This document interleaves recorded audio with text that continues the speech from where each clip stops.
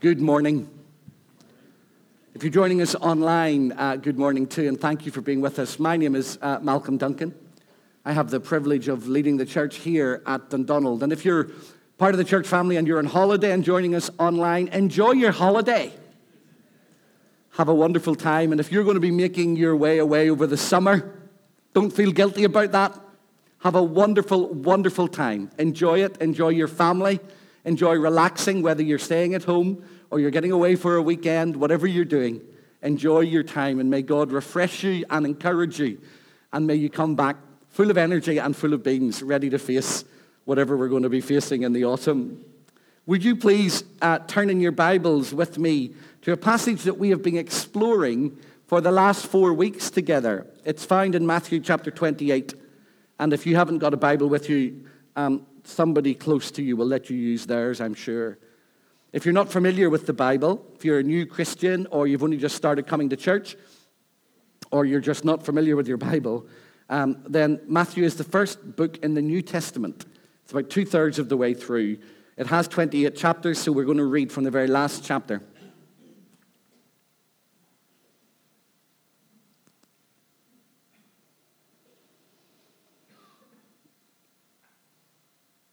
We've read this same passage 3 times now. This will be the 4th time we've read it on a Sunday morning.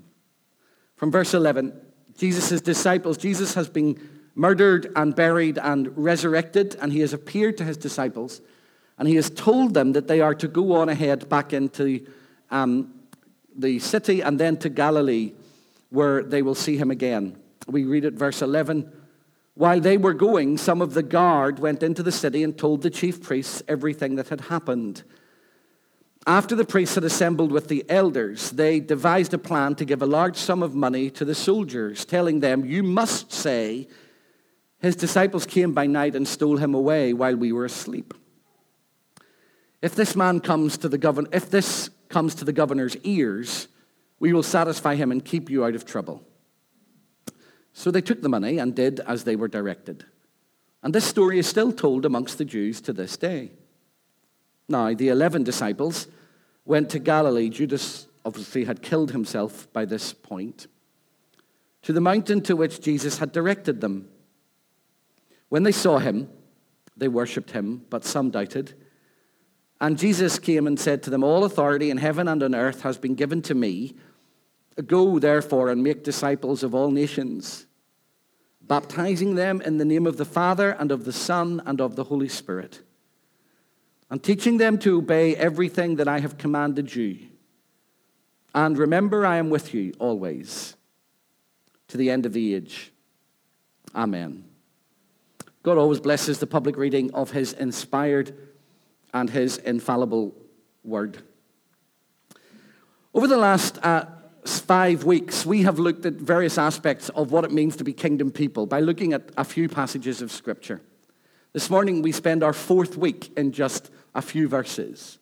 But we've looked at our great priority, being that we worship honestly. Our great principles, being we seek God's kingdom first. Our great passion being that we love God. Our great pursuit being that we follow Jesus. And our great purpose being that we make disciples. And we've really only looked at 3 passages of Scripture. Matthew chapter 6, verse 33, seek God's kingdom first and his righteousness, and everything will be added unto you.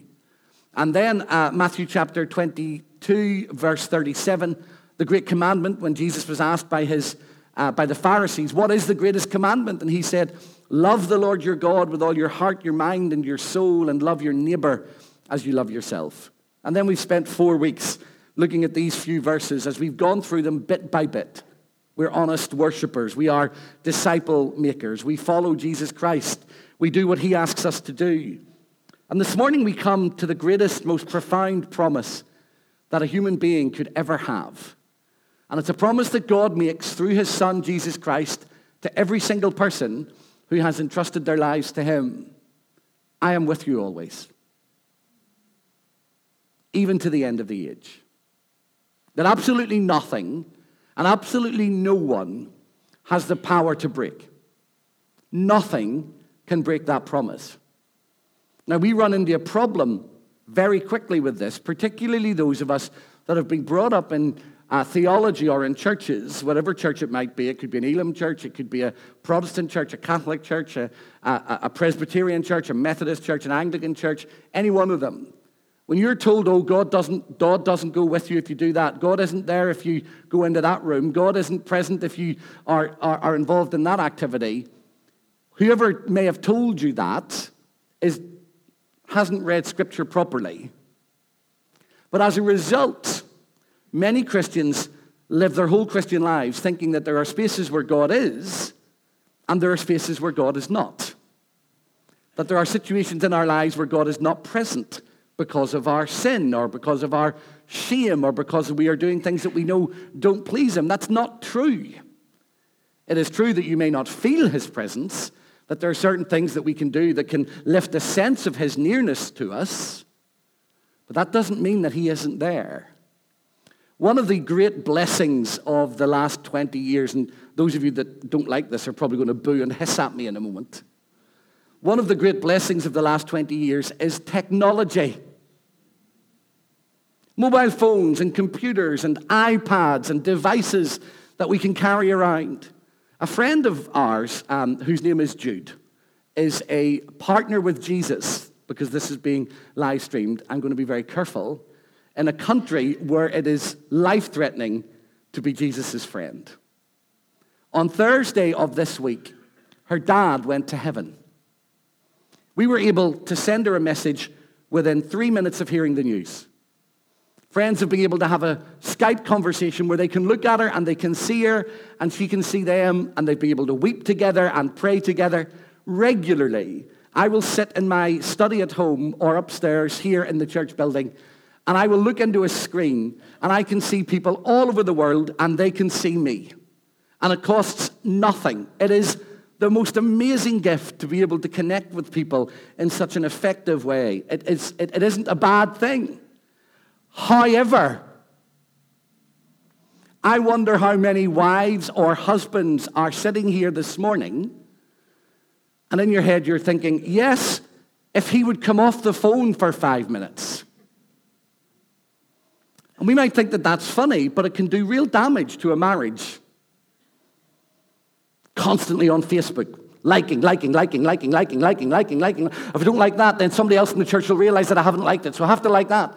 I have to keep up with everybody. Look at how many likes they've got. I've got to get all those likes. I've got to comment on every single thing. Meanwhile, you might have a wife or a husband and children sitting in the room, and they're like, hello, we're here too. For a moment, hold that image in your head, because we're all guilty of it a little bit in one way or another. It might not be on a phone. It might not be on Facebook. It might be talking to your mother or your father. I think my wife speaks to her mum every single day on the phone. It might be talking to somebody else. It might be involved in something. But have you ever had somebody say this to you? You may as well not be here. And you look up from your phone, you look up from what you're doing, and you'll say, but I am here. And they'll say, well, you may as well not be here. Because they can't sense your presence. They can see that you're there, but they're not enjoying your presence. And you're not enjoying their presence. You're in the same room, but you're not aware of each other. Sometimes as Christians, that's how it can feel with Jesus Christ. But he is never distracted from us. We can be distracted from him in a whole load of different ways, can't we?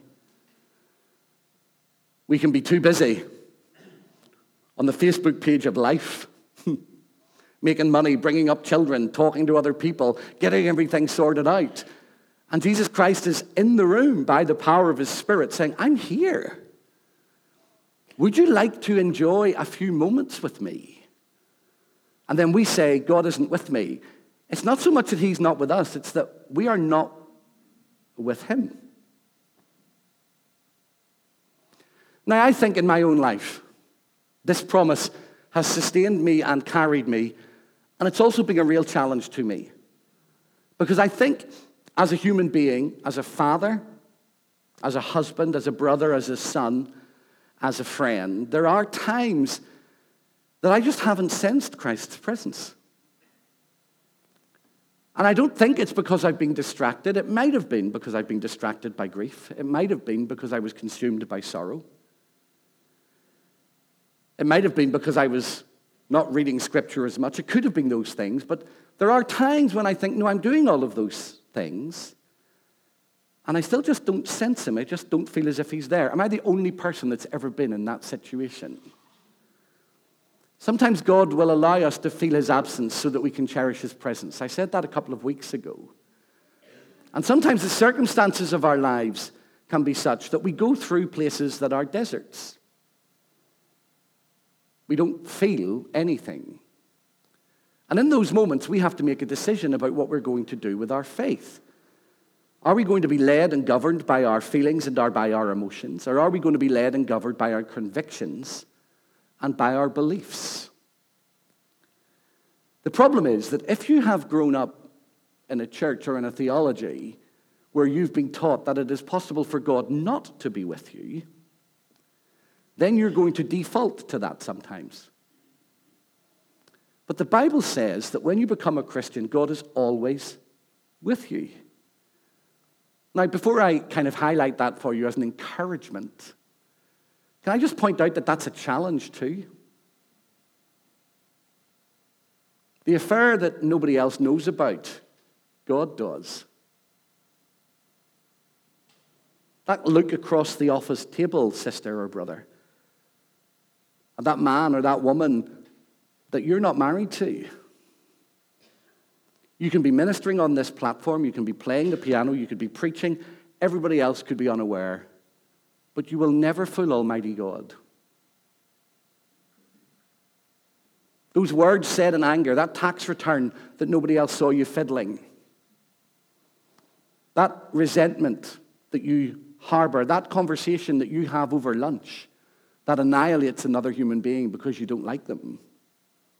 God knows that. He sees it. That hidden jealousy, that hidden insecurity, that fear that somebody else might be liked more than you. All of those things that we think we can hide from everybody else.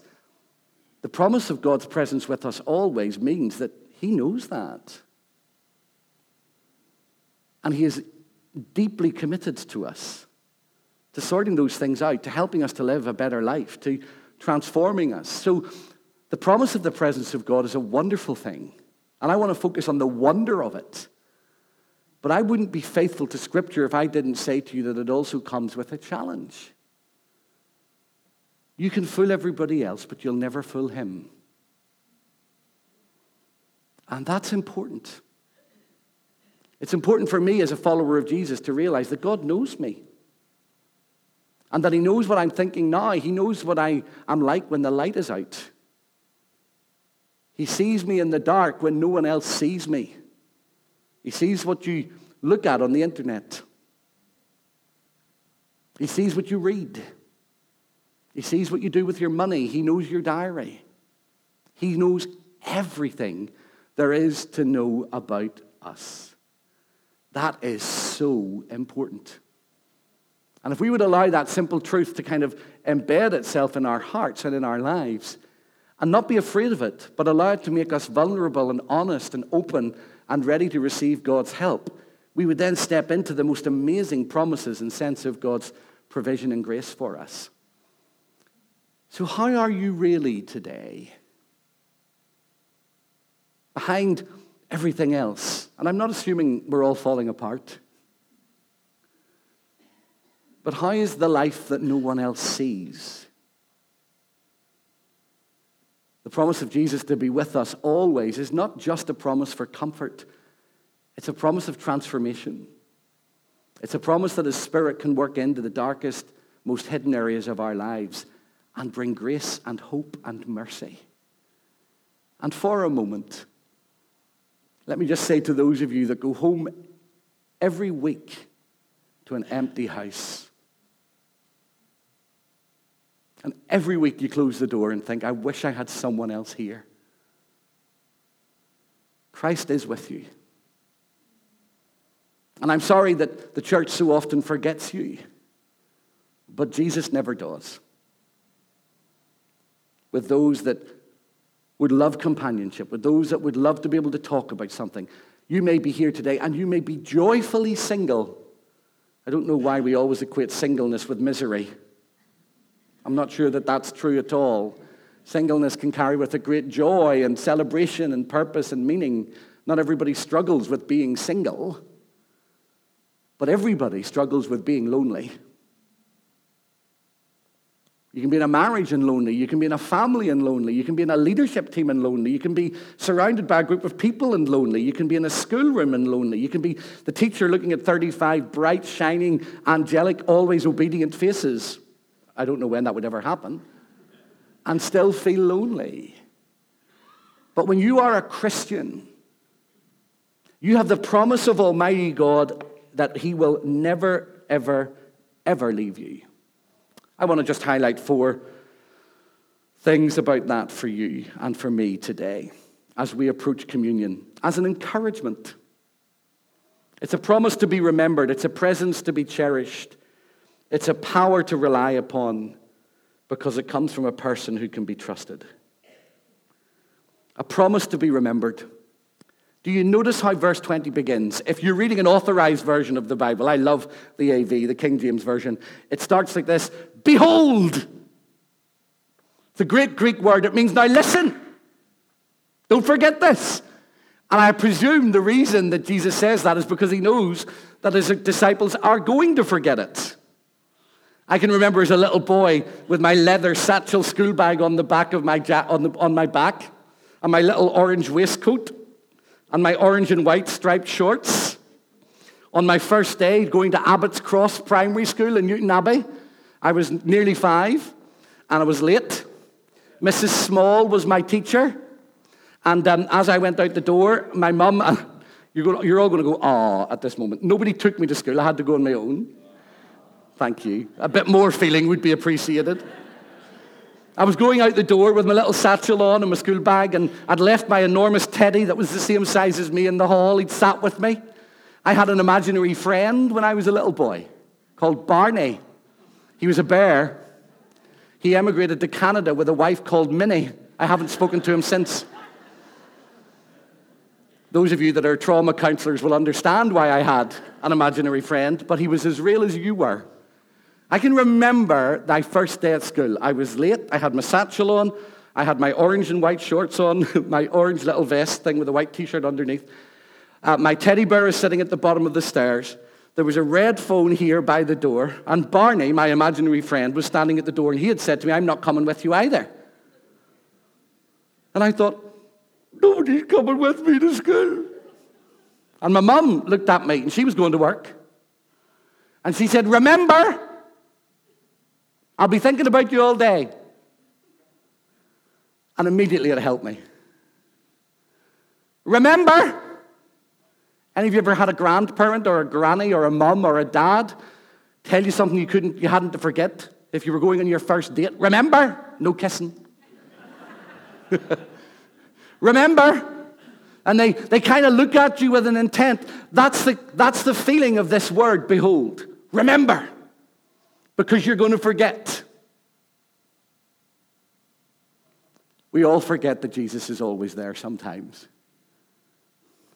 We all forget it because of a whole range of things. Some our fault, some nothing to do with us. We all forget it. Remember. Make a habit of remembering this promise. I'll never leave you.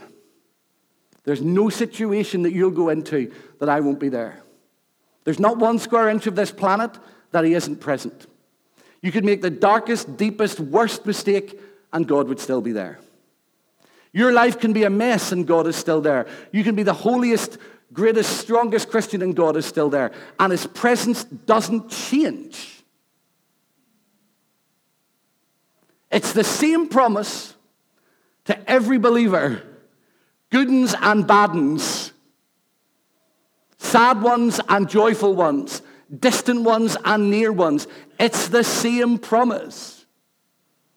I will never leave you.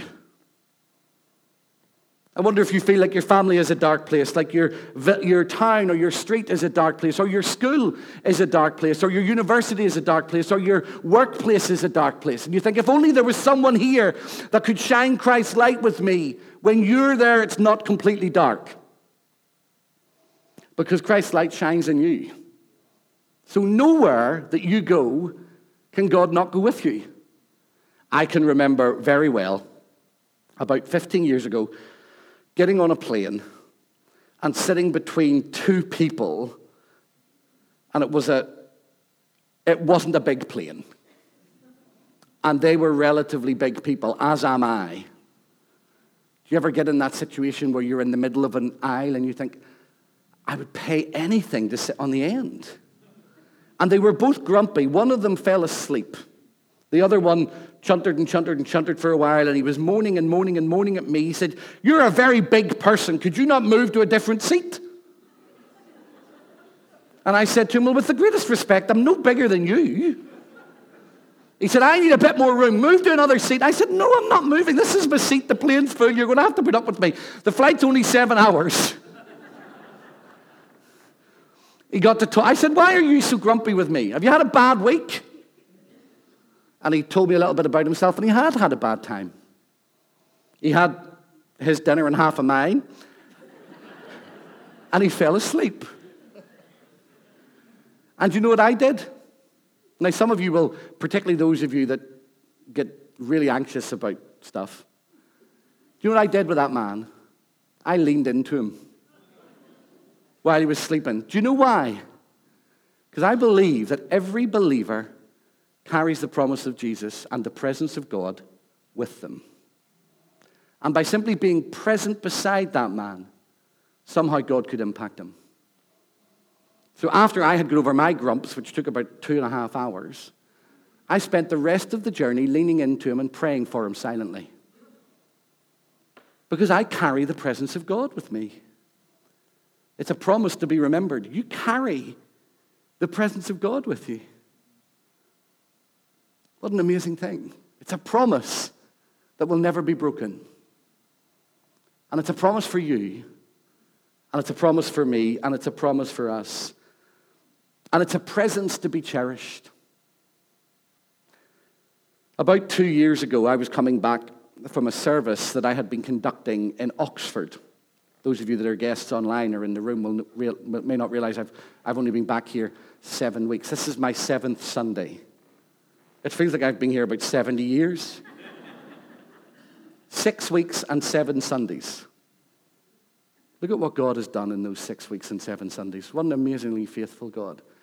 I was coming back from a service in Oxford that I'd been taking. It was a funeral again. And I was on the M40 going down into Chalfont St. Peter in Buckinghamshire, which is where I lived. And I was talking to the Lord in prayer, and I was complaining to him. I said, this is really hard. Ministry is really hard. Comforting and caring for and supporting people through the difficult times of their lives is the greatest honor of my life, but it's also really hard. You will understand that. Pastor Jim will understand that. Pastor Tommy and Pip and Davey will understand that. It can be so difficult. I said to the Lord, sometimes it's just so hard. And the line of a song came into my head. Never once did you ever walk alone. Never once did I leave you on your own. And I realized God has attended every single funeral that I've ever been at. He's attended every meeting. Now, imagine that. Just allow it to sink in for a minute. 48 years and 3 weeks of Dundonald Elim, and God's never missed a meeting. You think of some of the meetings that he's had to sit through.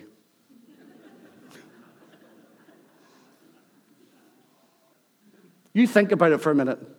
I think about my own ministry, and I think some of the rubbish that's come out of my mouth, and he's never missed a meeting. Some of the rubbish that's come out of your mouth.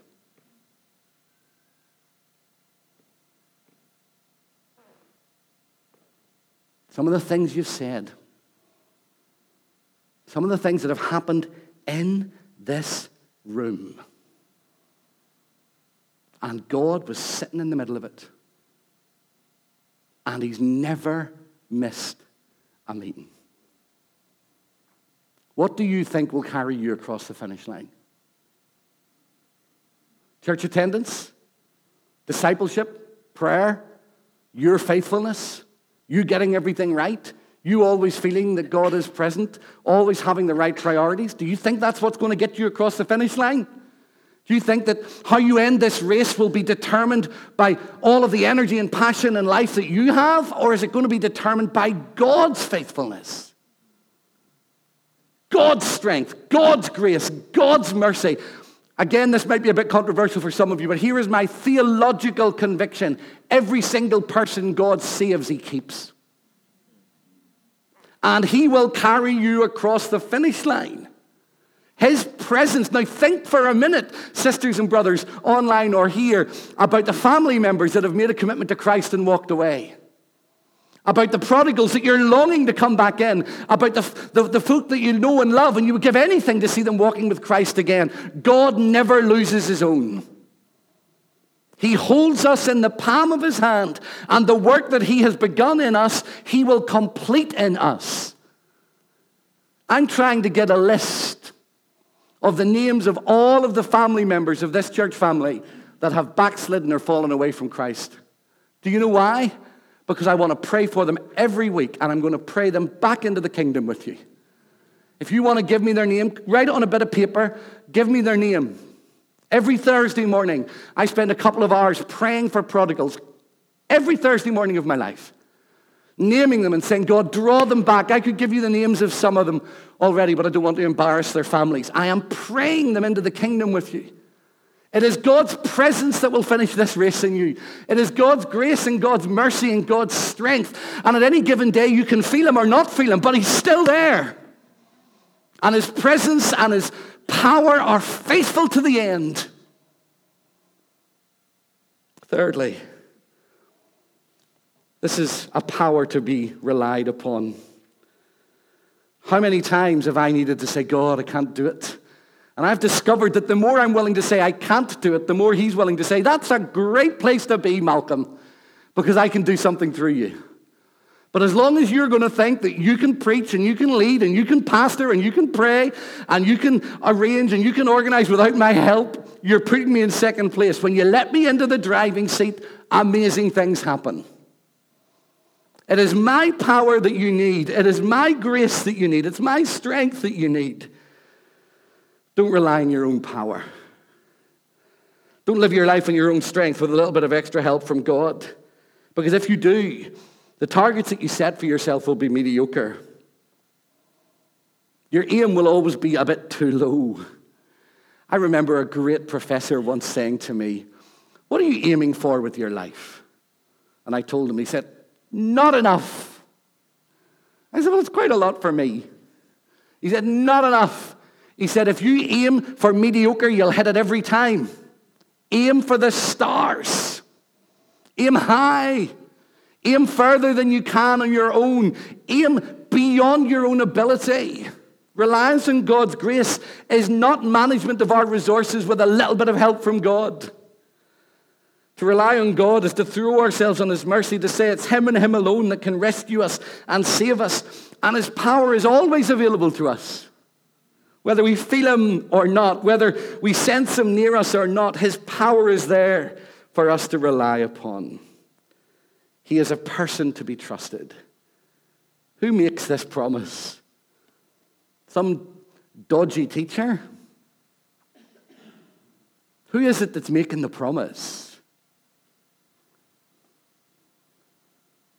Think about his character. Think about the way he treated people. Think about how he handled failures like me and you.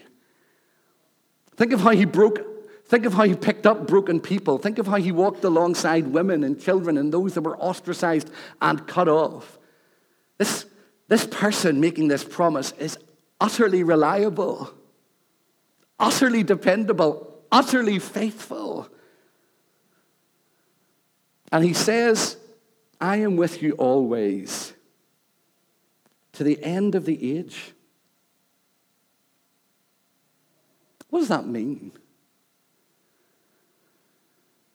Well, primarily, it's a promise to the whole church of Jesus Christ. If you follow my purposes, if you walk in my way, if you seek to make disciples, I'm never going to abandon you. I'll be there until you see me. I'm never walking away. No matter how hard it gets, no matter how difficult the church may find itself in, not difficult the circumstances the church may find itself in, no matter how low you feel, I am never going to walk away from my church. That's the primary commitment of Jesus Christ. He never leaves his people. But then I think there are other ways in which this promise can also be taken. I think he was saying to these 11 disciples, 10 of whom were martyred, I'm going to be with you right to the end, until you breathe your last breath. And I think that's a promise for us too. I'll be with you until the last breath. Those of you that have lost loved ones recently, let me tell you something. There wasn't a moment, there wasn't a millisecond where God's presence wasn't there. Their last breath on earth is their first breath in eternity. And it's not even an interruption. He never leaves them. I have a dear friend, some of you will have heard of him. His name is Jim Graham. He's in heaven now. Jim was a pastor and a wonderful, wonderful friend to me. And I miss him so much. And when I went to Gold Hill to lead the church there in 2010, his wife had cancer and she was dying. And she died in October 2012. And Jim died a few years ago on July the 5th. I have a diary that I keep the names and the dates, the years that folk that I've pastored have died. And I pray for the families every year on the day that they've lost their loved ones until either I go to heaven or Jesus comes back. Do you know every single day in my diary has somebody in it? Some 5 or 6 different people. In 2012, I had been in and out to see Jim and Anne. Anne was very unwell, and it was clear that she was going to go to heaven. And I went to see them the night before she died, and I gave them a communion plate that Debbie and I had made for them, and a communion cup. And I read the 23rd Psalm and sang it over them in the hospital. And Jim said to me, Malcolm, they'd known each other since they were 5. And they were 83 at this stage. And Jim said, I can't let her go. I said, I know, I understand that. I understand that. I couldn't let go of my mum. I couldn't let go of so many different people. I said to Jim, but I'm going to tell you something that might help you. All of your life, you've held Anne's hand. But what you haven't seen, Jim, is that Jesus holds the other hand. He's got Anne's other hand. And at a given moment in time that he decides, not me and not you, and not a doctor, God is the giver of life. At a given moment in time, God will squeeze Anne's other hand and take her to be with himself.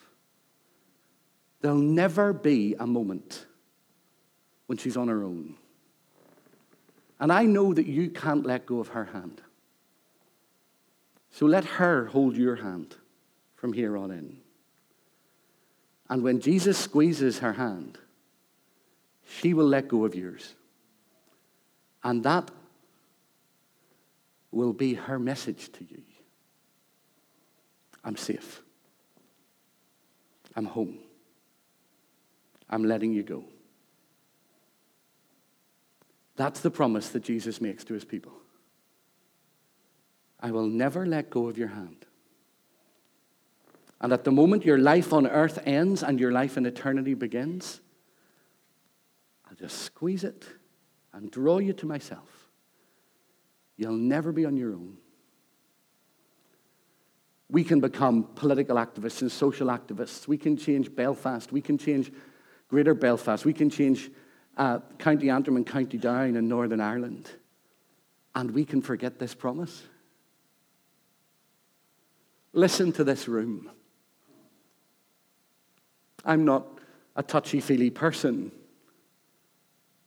But the felt presence of Almighty God is resting in this room. The Spirit of God is whispering promised hope into hearts and souls right now. God is with us to the end. And the last way I want to apply this to you is this. He'll be with you to the end of the trial that you're in now. The storm that you don't think there's a way out. The waves crashing in on you, the uncertainty, the not knowing what's going to come next. He'll be with you to the end of the trial. If I was to ask the Welsh family to come up and give a little testimony about their little girl, they would say to you, he was with us through the trial. There's a dozen people that I could say, come, stand here and tell your brothers and sisters, where was God through it all? Did you feel him? No. Was he there? All the way through it. He'll be with you to the end of the trial. He's not going to abandon you in the middle of it. I promise you, God is faithful. And as we draw this message to a close, there is one other way that I want to remind you, that God is with you until the end. Around 30 AD,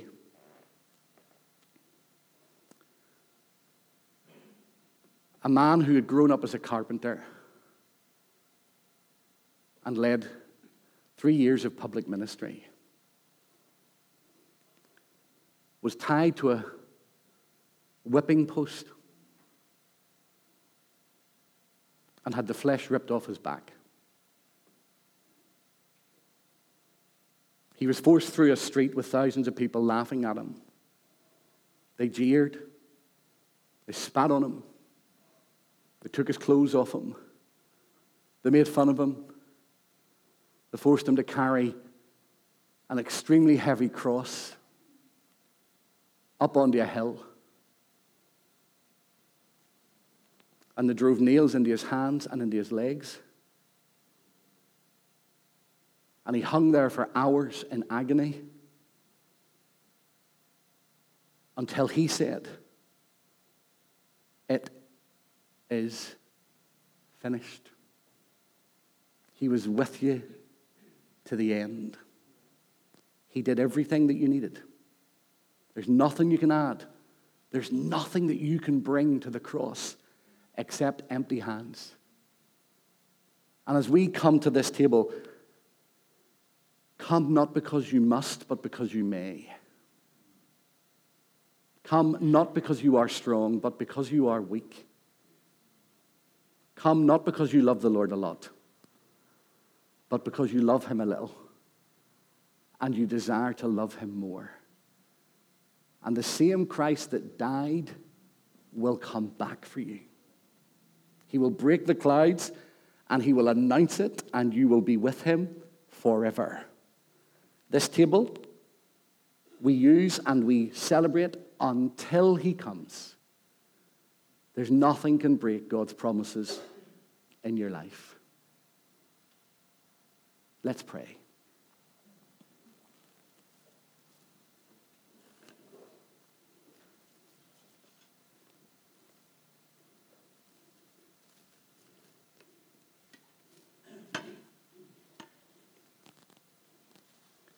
Could I ask you to bow your heads and close your eyes, please, just for a moment?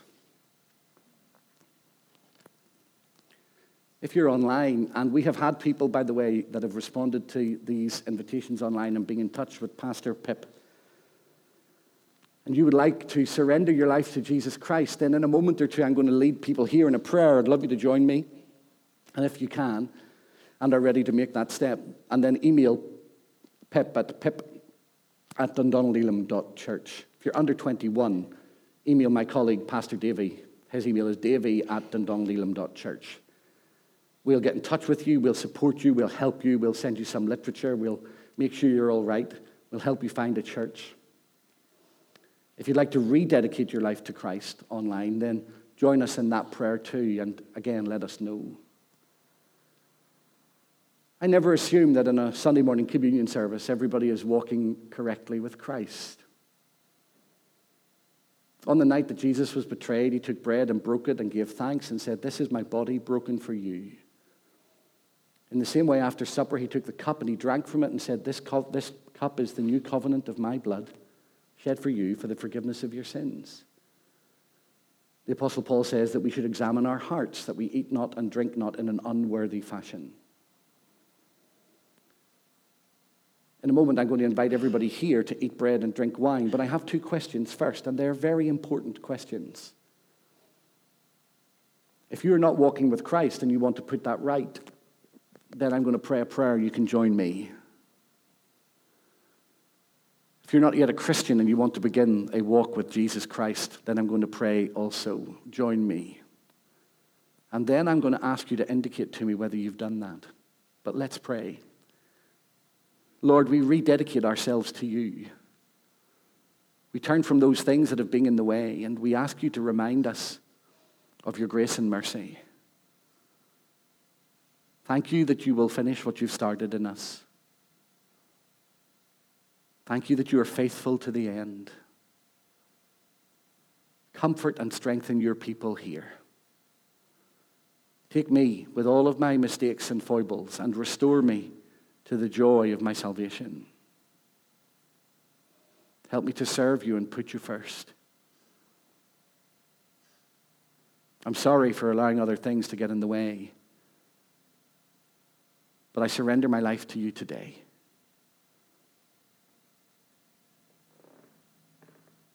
The second prayer for those that want to become Christians. Lord, I come to you through Jesus Christ, your Son. I confess my sin and I acknowledge that I have lived without your power and strength. Help me to live for you from this moment on. I'm sorry for those things that have separated from me from you, and I give myself to you. Help me to live for you. Help me to put you first. Help me to reorder my life around you and to walk in your ways and serve your purposes.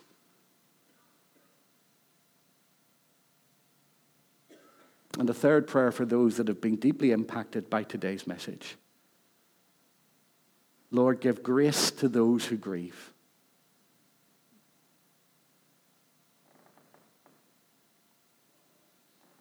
Give comfort to those who mourn.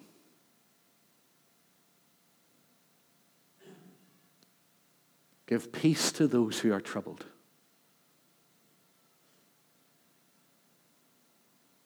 Hope to those who are in despair.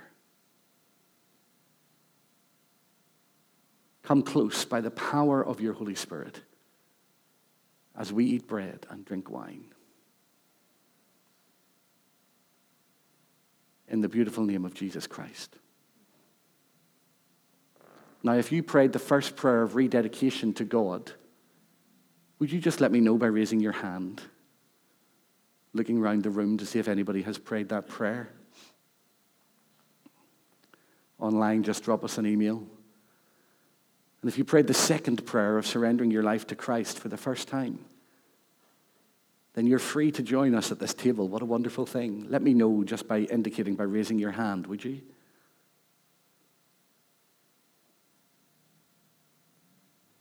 So, Lord, meet with us as we eat bread and drink wine.